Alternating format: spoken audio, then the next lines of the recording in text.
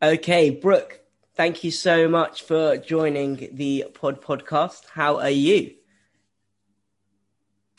I'm good. Thank you so much for having me on. It's great to be here.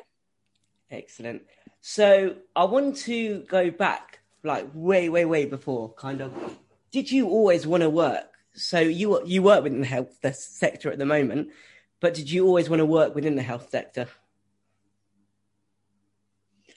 Yeah, if I go kind of way back, I probably since I was about 3 years old, I think was when I first started saying that I wanted to. I used to say I wanted to be a nurse because I thought that women were nurses and men were doctors, and that was how it worked.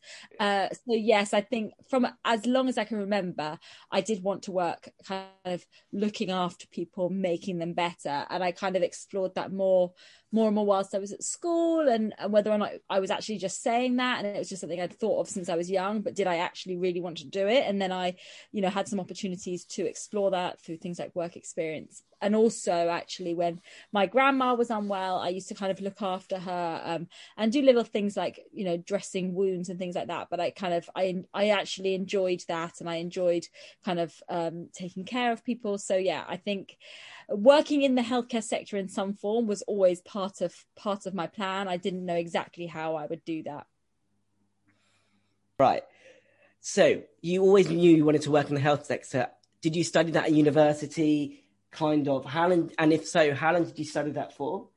And what was the actual course that you studied? Yeah, sure. So I did, as soon as I graduated, finished school, I went straight to medical school. So I applied in kind of in sixth form, and I went straight to medical school, where it's a 6-year course for a medical degree to be a doctor.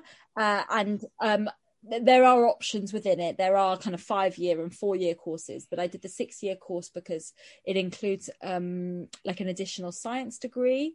So I did a degree in medicine, and I also have a degree in immunology. And kind of my extra degree, I involved studying things like viruses and vaccines, things like that, just as part of medical studies. So overall, it was 6 years. Wow, that is a very long time for one course. And was there placements along the course? Kind of, did you get to experience, in a sense, the whole of the health sector in different placements? Yeah, absolutely. So different medical schools run things in different ways. So I went to UCL, which is a medical school in London, and the way they structure their courses, the first couple of years is more lecture based, is more science based, and there is a little bit of patient contact, but generally it's more of a kind of more traditional university experience where you go along to lectures, you do group sessions and things like that, and then you have a year out doing a science degree the third year, and then the rest of the placements of the final 3 years was all in hospitals in different specialities, so around medicine, everything from pediatrics, general practice, A&E, surgery. We kind of rotated through all the different medical specialties that are on offer, doing kind of 4 to 6 weeks in each place, depending on what it was, so that you get a kind of good picture of all the different conditions that people can come to their doctor with, all the different options in terms of how we can treat people and help to make them feel better depending on what's going on. So yeah, there was clinical practice as well as part of the degree, but that was only in the later years. During the 6 years when you were doing those placements, did you have at any point in time where you were like, oh, this might be a potential option for me to do in the future? Did you have any of those moments? Yeah, absolutely. Yeah, so I'm working now as an obstetrics and gynecology doctor, which is mainly a women's health doctor. But I didn't really know about that as a specialty, actually, when I was in medical school. I hadn't had kids myself, so I wasn't really that familiar with the process. And so it was only when I did that placement at medical school and my O&G placement that I decided that actually that was something I was interested in. But even at that point, I wasn't convinced because there are also drawbacks to it as a speciality. So I wasn't sure, and I was kind of deciding for a long time between women's health and general practice. And obviously in the end, I chose women's health. It's really interesting or it must have been really interesting to kind of have all of that experience. how did you decide to do, what made you decide to do that compared to any other options within the health sector? Well, I guess for me as a woman, I think that, women experience a number of things throughout their life cycle and have different needs at different times, from when you first start your periods and understanding what that involves, what's normal, what's not, when you decide to become pregnant, facing fertility, miscarriage, pregnancy, and even in later life when women go through the menopause. There's so many different parts of our lives that we kind of go through, and often in silence. And I really enjoyed talking to women about these problems, being able to help them with them. And often people put up with problems for a very long time that they don't necessarily need to. Women will put up with having heavy or painful periods for most of their life without really speaking to anybody about it, not realizing that there actually is a lot that we can do to help. So I really enjoyed being able to kind of tease out that information, talk to people about those problems. So women's health as a subject I found interesting, but also as part of the job, we work on labour ward, and we look after women during pregnancy, and we deliver babies. We do cesarean sections, we deliver babies in all different ways. And, that's an incredible thing to be a part of. You get to be literally present at the most incredible moments of people's lives. And you get to witness, a very, very sad sometimes moments, but also very beautiful moments. And so that part of the job can be a pleasure. And actually other specialties in medicine, you're often a part of looking after people when they're dying or when they're, in extreme pain. And I think that there are amazing things that you can do in those situations, and it can be extremely rewarding to be able to help people going through that. But I felt more drawn to this kind of labour ward environment and these women's health problems. I just found it a very kind of satisfying job that was very rewarding for me. That's not to say it's not difficult as well, and as it does have its own challenges, sure.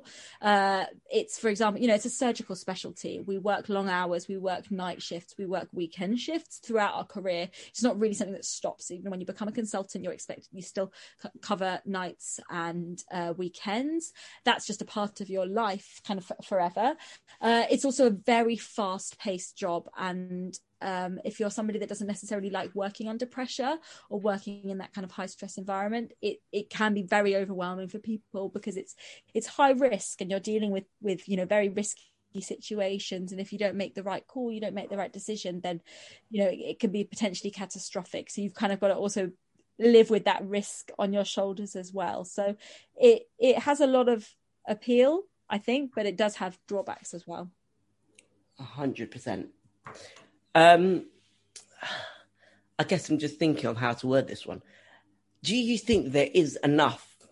This is kind of on a tangent in a way, but I think it is so important that kind of the question is asked. Is there enough done to educate us generally about these issues that you are talking about in kind of terms of women's health and all of those kind of things? I think there is definitely not enough done to reach girls, women of all stages in life. And we're lucky we live in a country where we've kind of got quite a reliable media, and that there are scientific programs on television. When you think about the developing world and you think about the things that women go through in villages where they're never taught about what a period is or how to how to look after themselves during that time, they're mocked if someone sees their period products. I think there is so much that we can to kind of normalize every aspect of women's health, normalizing the conversations. So that's actually why I set up an Instagram account and my blog, and I just try to get some of this information, which I feel I'm privileged to have. I'm privileged to have had the education at medical school and to understand, some of the problems that women face and what we can do about it. And I wanted to kind of get some of that information out there in the wider world, so people don't necessarily need to go to their doctor to seek answers. They can also be empowered themselves to understand their own bodies and what they can do to help themselves. Also, do you think that not just women, but also kind of men? Because for me, it was, I'd never heard of an Obs and Gyns and all of these kind of things that you are talking about as a man. So is it something that we need to be educated about, do you think? Or is there Was that, do you know what I mean? Is there less of a need for us to be educated? 100%, and I wish I knew how to reach more men. I think it's a massive issue. On my own, my Instagram account that I've now had for several years, when I look at the followers, I've got 97% are female, and I find that it's very frustrating. And that's because I think, of course, women are out there seeking answers and want to hear about women's health possibly, but men don't think it's relevant to them. But actually, as you know, for someone who's got a sister, for someone, a girlfriend, and you do need to understand these things. And I think it helps everybody in society if men understand also what women face, and it's just, and that it's a part of their lives as well. It's not something that we need to hide away. There should be no shame. I recently started a TikTok account, which I'm almost afraid of now, because actually when I talk about women's health, I seem to have come across quite an angry male audience, and and the things that people say about women's bodies and how they should do certain things to please men and everything. I find it so shameful in our times now that there are still, men can still speak about women and women's bodies in the same way. But, we know that violence towards women exists everywhere. And that's only because women can be treated as a kind of lower species when they're on their period or when they go through certain times. Domestic violence increases massively during pregnancy. And that's a time when, men feel increased levels of anger potentially towards their female partners. So I think, yes, in answer to your question, I would love to reach more men, make sure that we are having open discussions, that it's not just about educating women, it's about educating everybody, and that can make some of these taboo subjects no longer taboo. And I think it benefits everybody in wider society as well. It is. I guess it is so scary for me to kind of hear all of that, because it shouldn't be a taboo subject. It should be something that is just talked about as a society, because, I don't think there's enough done about men's kind of sexual health, etc. But kind of coupled with that, there's not enough done about women's sexual health, and all of that needs to kind of like be broken and just spoken about. That is one of the things that I so strongly believe in.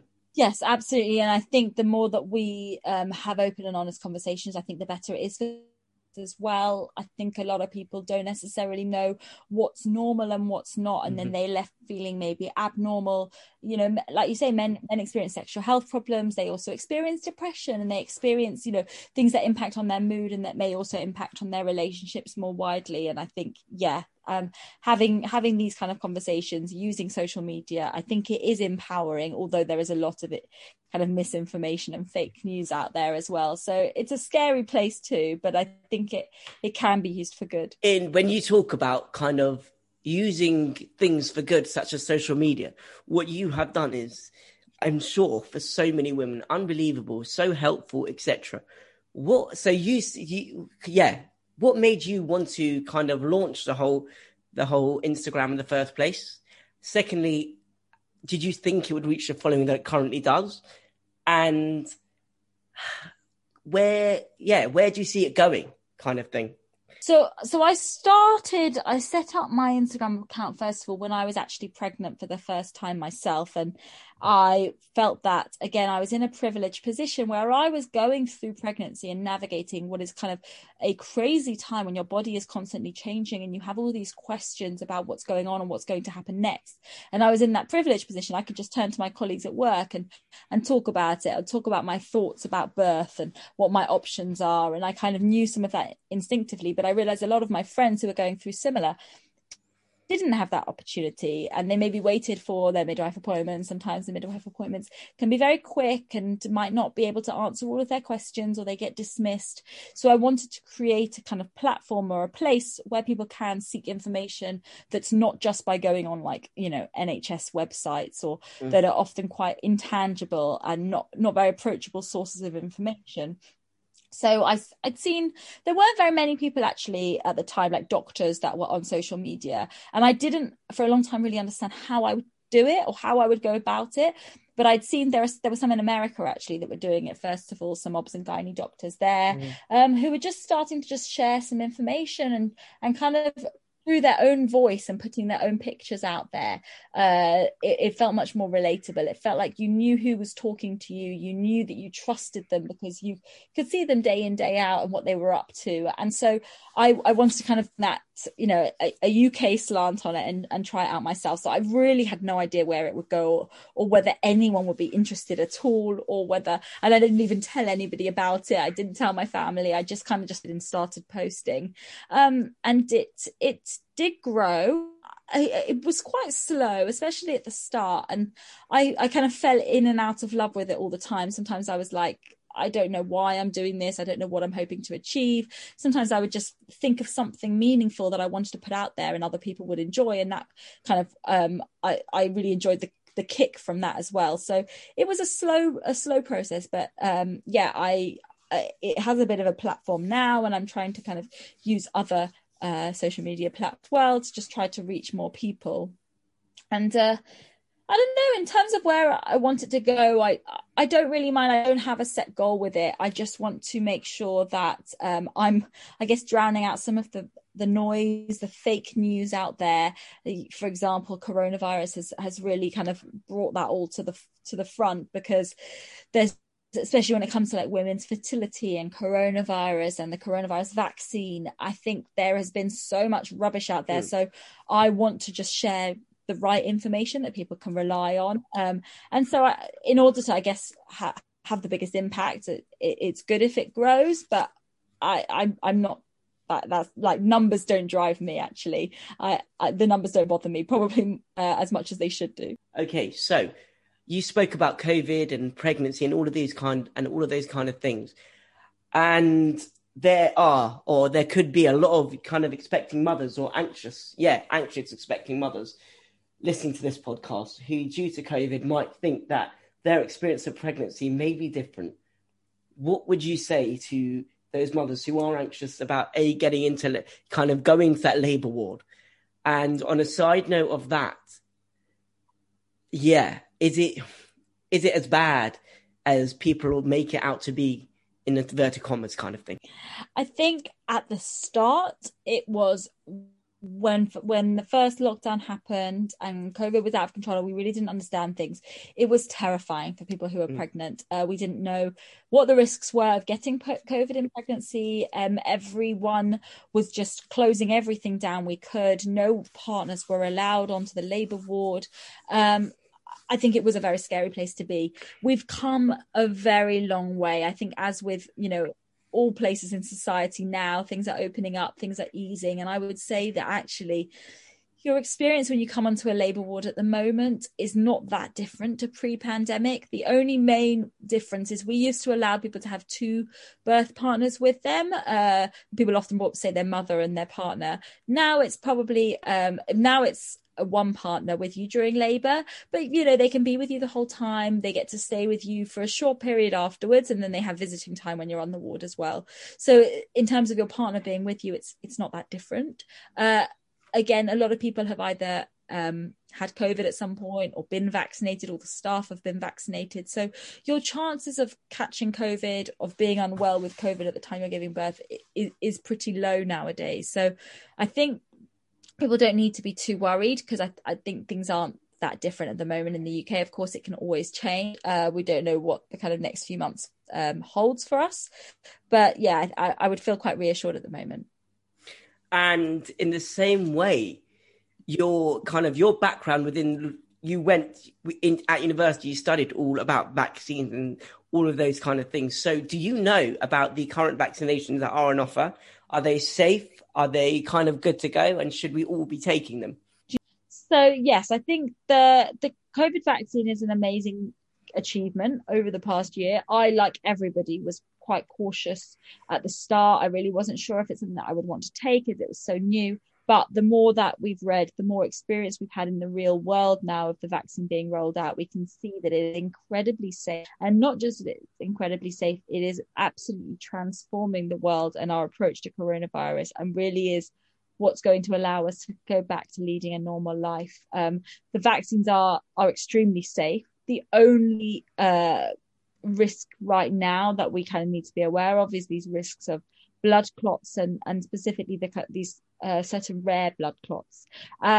As I understand it, they have been shown with all three of the vaccines, but there's been a slightly higher association with the AstraZeneca vaccine, which is why at the moment they're restricting the use of that vaccine in the lower age groups, in the younger age groups. So I think it's under 40 in the UK.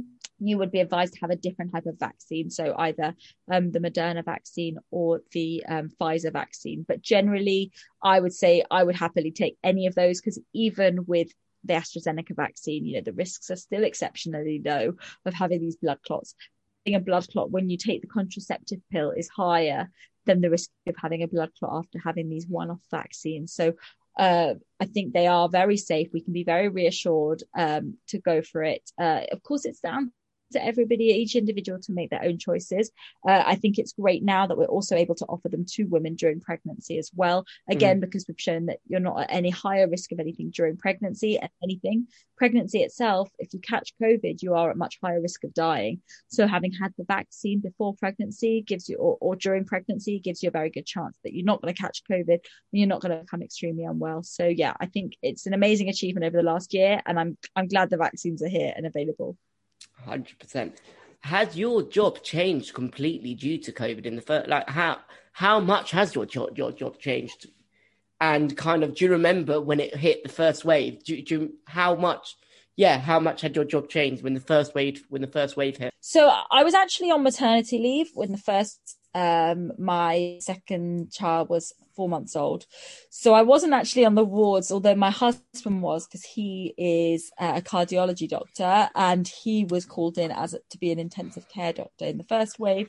So yeah, we were very much involved in that side, and it was actually very scary. Again, we were really worried about him working in the intensive care units. It was at a time when there wasn't much PPE around, and whether or not he'd have enough to attend to the patients that he needed to. And worried about him bringing it home and infecting any of us as well. It was a very scary time, I think, for everybody. Yeah. Again, as time has gone on, of course, our jobs at the beginning, like everybody's jobs, completely changed, because we're so used to seeing patients day in, day out. Patients come in and out of the hospital for their appointments, for their scans, etc. And we then were only seeing people coming in with emergencies. We stopped everything routine. So that was a big change in our jobs compared to usual, not doing any of the clinic appointments and any of the scans that we normally do. Now we're back up to running all of those things now, thankfully. So I would actually say, unlike many people who are probably still working from home, my job actually now at the moment doesn't look any different from it did before coronavirus, apart from the fact that I have to wear a mask. I find it unbelievable, kind of just hearing all these stories about how people like you, people that work within the health sector, have put themselves on the line on a daily basis to make sure that we can be protected and that we are safe. Whether it be, working in the hospital as a nurse or a doctor, or doing what you are doing, it is unbelievable what you are doing. And I want to thank you for all the work that you. That I'm very grateful and lucky that I, have had a job throughout this as well. And I think although we did, take risks ourselves, being on the front line throughout working in the pandemic, I think we're also at this point grateful that our jobs have been unaffected. And we were very, very early on to get the vaccine. So I think, yes, people did sacrifice themselves. A lot of healthcare workers putting themselves on the front line. But I also think there is no one that hasn't been affected this time. Amazing. Thank you so much for your time on this podcast tonight. And at the end of all of our recordings, we ask our guests to tell us how they, at the end of a really long day, how you relax and how you de-stress, basically. I usually put my kids to bed, and I spend my time creating content on Instagram. I actually quite like the creative outlet, making videos and all those kind of things. So that's kind of, it's sad. It is my hobby a bit. And I often spend most of the day with ideas filled in my head for content. So I actually really like getting them down at the end of the day and creating content to put out there. So yeah, that's what I do. That is absolutely brilliant. Thank you for joining me. Thank you for all your words and wisdom that you shared. And if people do want to kind of get in touch with the OBG mum, as you are called, what is it that how can they follow you on Instagram? etc.? Yeah, sure. I mean, you can find me on Instagram at the OBGYN mum, or just search Brooke Vandermolen and you'll find me there. Thank you again, and keep well, keep safe.